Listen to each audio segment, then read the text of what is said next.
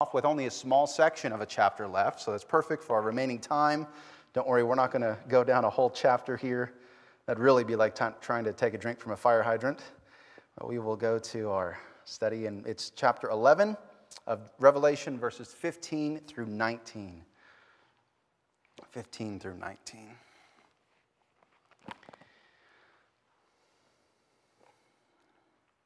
Waiting for this poor guy to load here.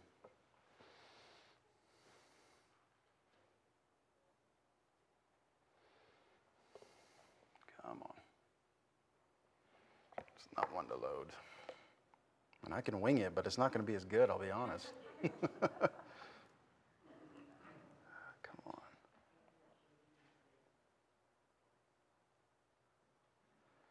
Okay, well, God willing, it'll load up here, but if nothing else, we can kind of walk through as we need to. You know, it's funny, as a pastor, there's two nightmares that every pastor has. Now, this is not a Sunday morning, so it doesn't matter. I can joke about it. One of them is getting sick to the stomach on stage. You know, where you end up getting so sick you got to run out or whatever. You know, The other one is that you sort of, now in the old days it was paper notes. You know, now it's digital. But that you either lose your notes or you know that your iPad gets stuck or whatever it is. Well, at least it's not a Sunday morning, but it's giving me some trouble here. No, it's not. Would you mind taking it out there? I'm going to go ahead and start. Take it out and see if it'll load. It might be because of my distance. The Wi-Fi is trying really hard. Thank you. So we left off, if you go back to chapter 9, there was the very end here. We left off with the 6th. Is it working now? Look at that. That's all it took? Fantastic. Thank you. Well, but it's, yeah. Okay, I'm just going to have to, I'll look down real low here. It says no connection. Could you take it out and see if it'll go back there? Well, let's try to take it off. And try to reload it there. See if you could take it out. See if it'll load up. I could do it. I might need my magnifying glass. It won't even let me zoom in. Okay, so turn off airplane mode. I used to have to take my boys out back. That's right. That's right. So as we left off with chapter 9, we saw the 6th of the trumpets, but 7 was delayed. Thank you. Is that right? That's it. And so ultimately, there's this interlude, right? Chapter 10, verse 1, and all the way through what we did last week, 11, verse 14. And so we're basically going to end that sort of parenthetical sort of offset to ultimately come back to this final trumpet, the 7th trumpet. And what we're going to see tonight is the end of history. There's no exaggeration there, no hyperbole. This is going to be the end of history as we know it. And I thought about this a lot as someone who's trained as a historian and someone who loves history. I've been fascinated with history. I can remember since I was about 11 years old. My father took me to this historical park, and I remember it being just really, the impact of it. I took my kids there one time when we lived in California, and sort of the impact of having that event. And so I went on to study it, in graduate school, and ultimately, spend several years of my life to it. And so it's an interesting thought, like all of the energy and the adoration that goes into history, but it coming to an end. Life as we know it, history as we know it. I don't know if there'll be historians and the new heavens and the new earth. But ultimately, as we come to our text here, this is just that moment, the end of history and the beginning of a new era, ultimately, in God's presence. So let's look there, chapter 11, verse 15. Then the 7th angel blew his trumpet, and there were loud voices in heaven saying, "The kingdom of the world has become the kingdom of our Lord and of his Christ, and he shall reign forever and ever." And the 24 elders who sit on their thrones before God fell on their faces and worshiped God, saying, "We give thanks to you, Lord God Almighty, who is and who was, for you have taken your great power and begun to reign. The nations raged, but your wrath came, and the time for the dead to be judged, and for the rewarding of your servants, the prophets and saints, and those who fear your name, both small and great, and for the destroying of the destroyers of the earth." Final verse here, 19. Then God's temple in heaven was opened, and the ark of the covenant was seen within the temple. There were flashes of lightning, rumblings, peals of thunder, an earthquake, and heavy hail. So this is just interesting, especially as we get to the very end. There's this sort of two things going on here. All is dramatic. All of this is drama, and yet at the same time, there's that which is coming down against the unholy, and that which is coming down on this for the saints. As we look at verse 15 here, at this final trumpet, a chorus of voices rings out in heaven. It's a really glorious picture here. The message here centers on the dramatic arrival of God's kingdom. Who is the king of this kingdom? Christ, right? It's the kingdom of Christ. In fact, the language that he's using here initially is the kingdom of Christ. There's no contradiction here, whether it's Christ or God. Ultimately, this is the kingdom of the Holy Trinity. And yet Christ is the one who is ultimately appointed here in this special way because of his work on the cross, because he conquered. Christ will reign forever and ever, the text says. And this is what I was talking about, where we come to the end of history, as we've known it. All the kingdoms of the world, we prefer to call them countries today, same idea. All of the nations, all of the kingdoms, all of the countries, the peoples of the world will bow before Christ the King when he returns in this way. Everyone will see that this is not going to be some weird secret thing that happens over in the Middle East or in some part of Africa, but all of the world will see. In verse 16, the 24 elders fall down in worship. Does anyone recall who these 24 elders are? Don't Google it, that's cheating. Honestly, it won't help you anyway, go ahead. Who are these 24 elders? Anyone remember? Well, we saw them, it's been quite a while. We have to go back to chapter 4 when we saw them. We saw them the first time, and I think they've shown up at least once since then. So really our first series after the 7 letters. But we're not sure who they are, but there's 2 likely possibilities. One is that they're angelic beings. It's quite possible, and that's been popular, and some people have held that throughout church history. The other is sort of a 2 groups that come together as one, the 12 apostles and 12 representatives of the 12 tribes of Israel, right? So the 12 sons of Israel, and that would be 24. It seems that Daniel is referring to this same group in, I think it's Daniel chapter 7, but it's somewhere in the prophet of Daniel where he refers to 24 figures in heaven. So that they're ultimately falling down. As grand as they are, as incredible as they are being in God's presence in this way, they fall down in worship, putting their heads to the ground, paying homage to God. As we look at these scenes of worship, it makes our worship seem kind of dull. The celebration, the grandeur, the glory that is there is so profound that they can't help but worship body, soul, and mind. As we look at verses 17 through 18, we get to the song, right? They break out in praise, and it's a praise that's also proclamation. It's not just praise of empty words of glory or hallelujah. Not that those things would be empty, but there's a lot of content here. They're saying a lot in what they're saying. It's interesting here that instead of a vision, ultimately John is going to use this song to describe what's going on. Usually it's been more visions, chapter 6, chapter 7, chapter 8, lots of these visions. But here he's going to basically do the same thing, but he's using this song, which in many ways is reminiscent of other songs that we see in the Scriptures, namely in the Old Testament. What are they going to say here in these verses? They praise God as the one who is and who was. God is the Lord of all history. He exists now, but he also was. He's also the God of the future. But is there somewhere else in Scripture that this sort of rings familiar as we think about this? The one who is, the one who was. I think back. I think it's very likely that John is glancing back at Exodus chapter 3, verse 14, where God says that I am who I am. I'm the one who exists. I'm the one who always exists. I'm the one who is self-existent. There's a lot we could reflect on just in that language of the I am, that God is I am. This is a really powerful proclamation here. At the end of verse 14, that brings up kind of an important question. I want to ask you, what does it mean that Christ now, if you look at the language there, he's now begun to reign at the very end of verse 14? What are we to think about this? What does it mean that Christ has begun to reign? I mean, hasn't God always been sovereign? Wasn't Christ, even if we're looking specifically at Christ, wasn't he given all authority? after the resurrection and the Great Commission. He says, all authority in heaven and on earth has been given to me. What are we to make of this? Is John unaware of some of these things? Any thoughts? This is a question that could come up a lot as we go through Revelation because of the nature of what we're seeing. I mean, on one hand, to answer my own questions, the answer is yes.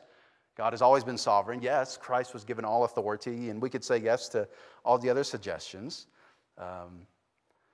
But it will now, with this moment, this end of history, the eschaton ultimately coming to its very end, this is now the kingdom fully consummated, made fully public, fully publicized, if we could say it that way. And it will be eternal without end. It's been partially revealed in our time. It's already true that Christ is Lord. It's already true that God is the sovereign one.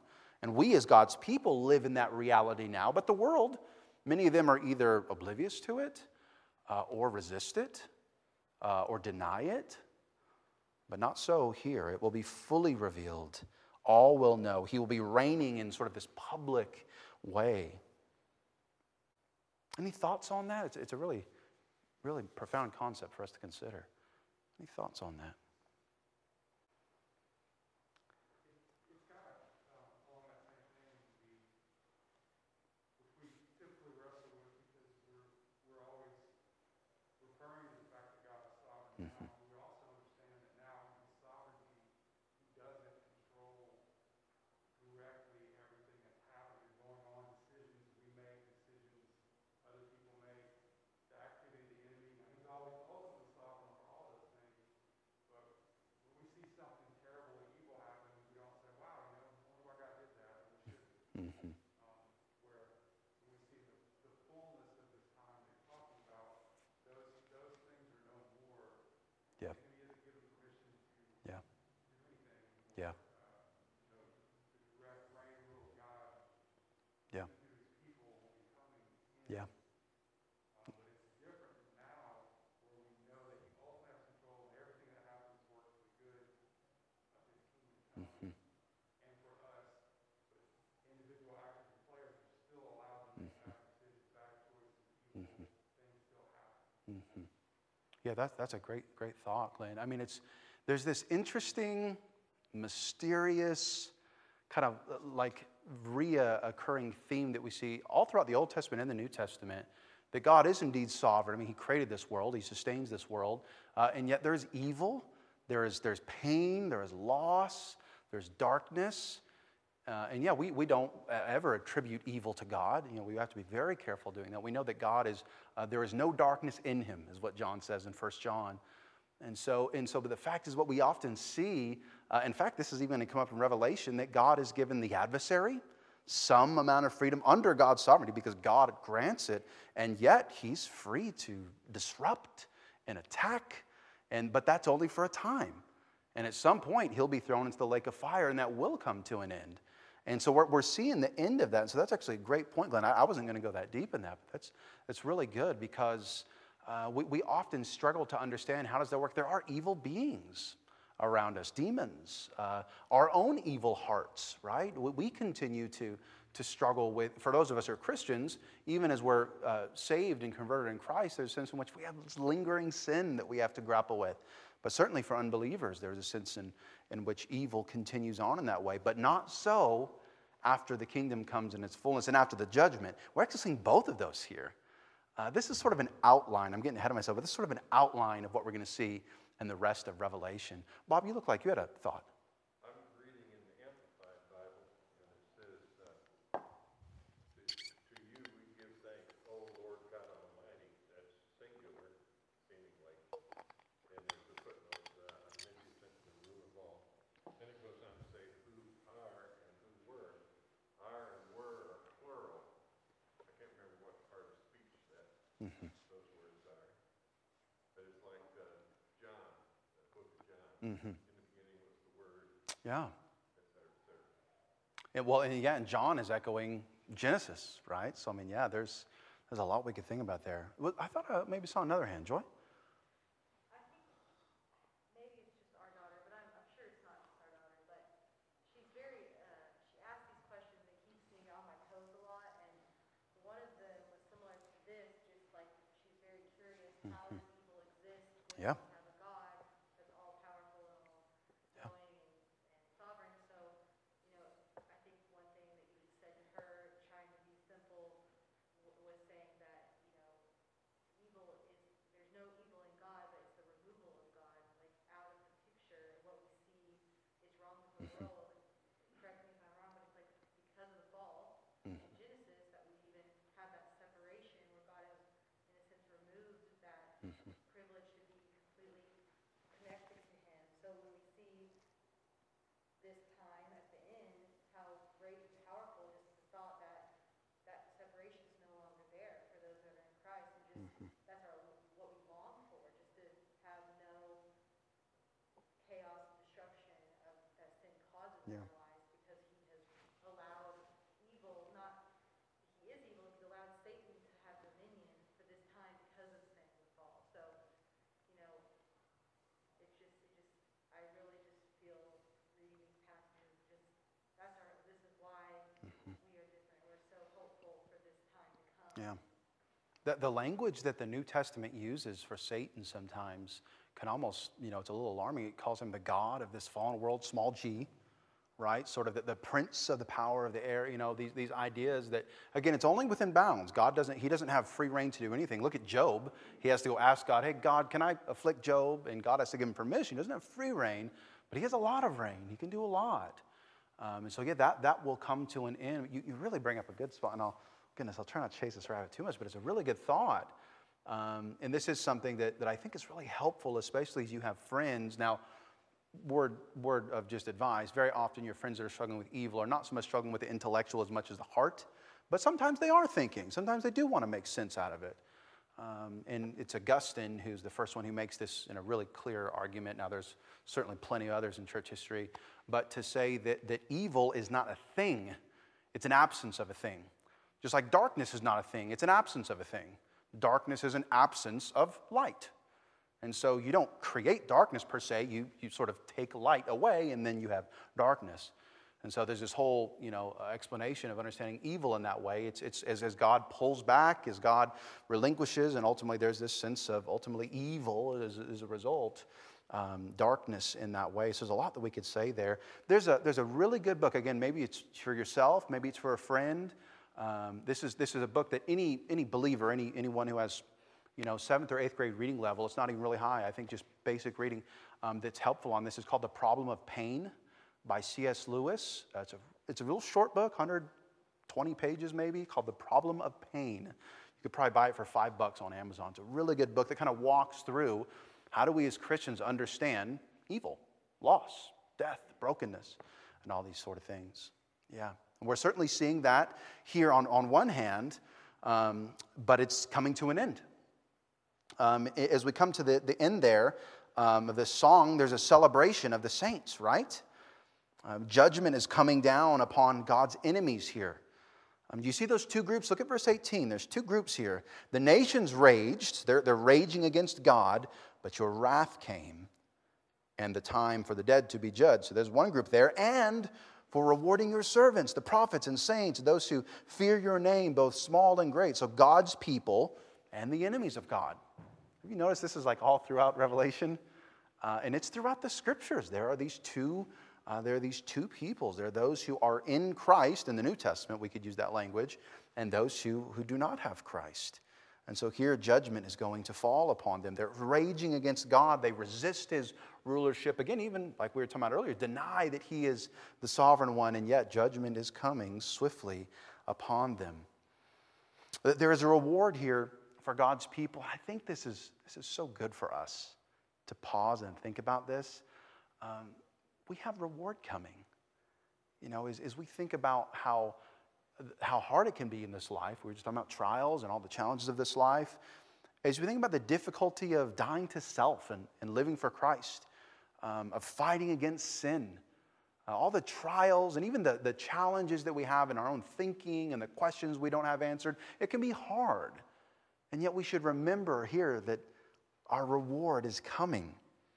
God will reward those who are His, the prophets, the saints. And saints, that's the holy ones, all of His people. Those who fear your name. He's clarifying what He said just before. And then He says both small and great. So sort of your great people of faith, your Apostle Pauls, your Billy Grahams, yes, but also those whose names are lost to history. The little elderly lady at the nursing home that no one knows other than the people who keep watch over her. Yet if she is in Christ, her reward is coming. And so there's this glorious picture here given to us, and it's something that we should remember as God's people. But there is judgment for the wicked. This is the third woe. If you go back to verse 14, you'll see there the second woe was past, and the third woe is soon to come. Well, this is it. This is the final word of judgment here. We'll see this in much more detail later. As I said, this is sort of an outline to what we're going to see later in the book of Revelation. Now notice here, this is the judgment of the dead. I've talked to a church member about this recently. I guess you all were probably studying it in Sunday school when it came up, and she and I had a conversation about it. You realize that all of our bodies will be raised to be judged. The evil and the saints. Those who are in God, in Christ, and those who are not. The wicked will be raised to judgment, and the believers will be raised in their glorified bodies for this new kingdom, for the new age. So this is assuming what we're going to see later about the resurrection. And we see that back in Jesus' own words in Matthew chapter 25. And we see these same images there in the Gospels that Jesus describes. As we look at verse 19, a mighty display in heaven here. Thunder and lightning and earthquake. And those things always mean judgment in Revelation. There's always associated with judgment in this way. God displays here his wrath against sin, wrath against those who would resist. By the way, if you look at the beginning of verse 11, the nations raged, that's Psalm chapter 2 language. Whether or not he's drawing specifically on that, of course we don't know, but read Psalm chapter 2, the way that the nations rage against the sun. Really, really powerful image there in that psalm. But look here at the language that's used, the Ark of the Covenant. Isn't that interesting? The Ark of the Covenant. What does that represent? Well, I wish we had time. I better go ahead and just explore for us. It represents God's presence. Right now, there is no longer a physical Ark of the Covenant. It's been destroyed by the Babylonians. It's been destroyed long ago. It's used here symbolically. No longer is the Ark of the Covenant, which was closed within the Holy of the Holies. It could be viewed by one person a year. Who was that? The high priest could go in once a year. None of the rest of the people could go in. But remember, we saw when at Christ's the crucifixion, the curtain is torn. No longer is that separation there. And now all of God's people ultimately have access to his presence forever. This is the heavenly ark, so to speak. Flashes of lightning rumbling, and yet there is the Ark of the Covenant that is seen in the heavenly temple. Not a physical temple, but temple being, again, God's presence. No longer there is no need for the temple, no need for sacrifices. Christ has fulfilled it, and so on. And so as we look at Christ's return here in this final judgment, if I hadn't already given it away, you're kind of wondering, well, what's in the rest of the book of Revelation? We got the end here, right? But basically, he's laying out this outline here, and then he's going to give more detail. Sort of, he's been cycling around. Remember, I'm using this fancy language of recapitulation, recapping and going deeper. There's some sense of progress. You feel it, don't you? But he's sort of cycling around and slowly moving forward through it. And he's going to keep doing that. And then there's sort of going to be the highest point as we get to chapter 20, chapter 21. We're right here at 8 o'clock. Any final thoughts as we close? Questions, insights? I think there's a lot for us to just ponder here. The reward that is ours, the frightening judgment that awaits those who are lost, and thus our sense of urgency to warn the world. And yet the thought, the groundedness that we should have, that Christ's kingdom is coming in its fullness, not in part, not in some hidden secret way, but in its fullness. When all things will be made right, all things will be settled by Christ himself, the great judge. And so it's a great word for us to close on as we think about the church triumphant in that way. Okay, well, let's close in prayer. Our Lord, we do rejoice. We thank you, God, that you are the King. You rule now. You are sovereign now. This world is yours. Earth is your footstool. And yet, God, as we've reflected on, Lord, that we know that not all is made right yet. There are many things, Lord, that we struggle with and many trials in this life, and yet, God, we know that that is coming to a close. History, as we know it, is coming to a close. Oh, God, would you give us boldness to warn this world winsomely, lovingly, and yet, Lord, clearly? Help us, Lord, to hold on to this hope for ourselves. Lord, as we face trials, as we face temptations, as we face anxieties in this life, God, that we would have a sense of groundedness, that you are coming, your kingdom will come in its fullness. Lord, I pray that that would animate us and strengthen us as a church, whatever we might face, God. All the triumphs that we face, that we would glorify you, God, the trials that we would look to you. In Jesus' name I pray, amen. God bless you. Have a great night.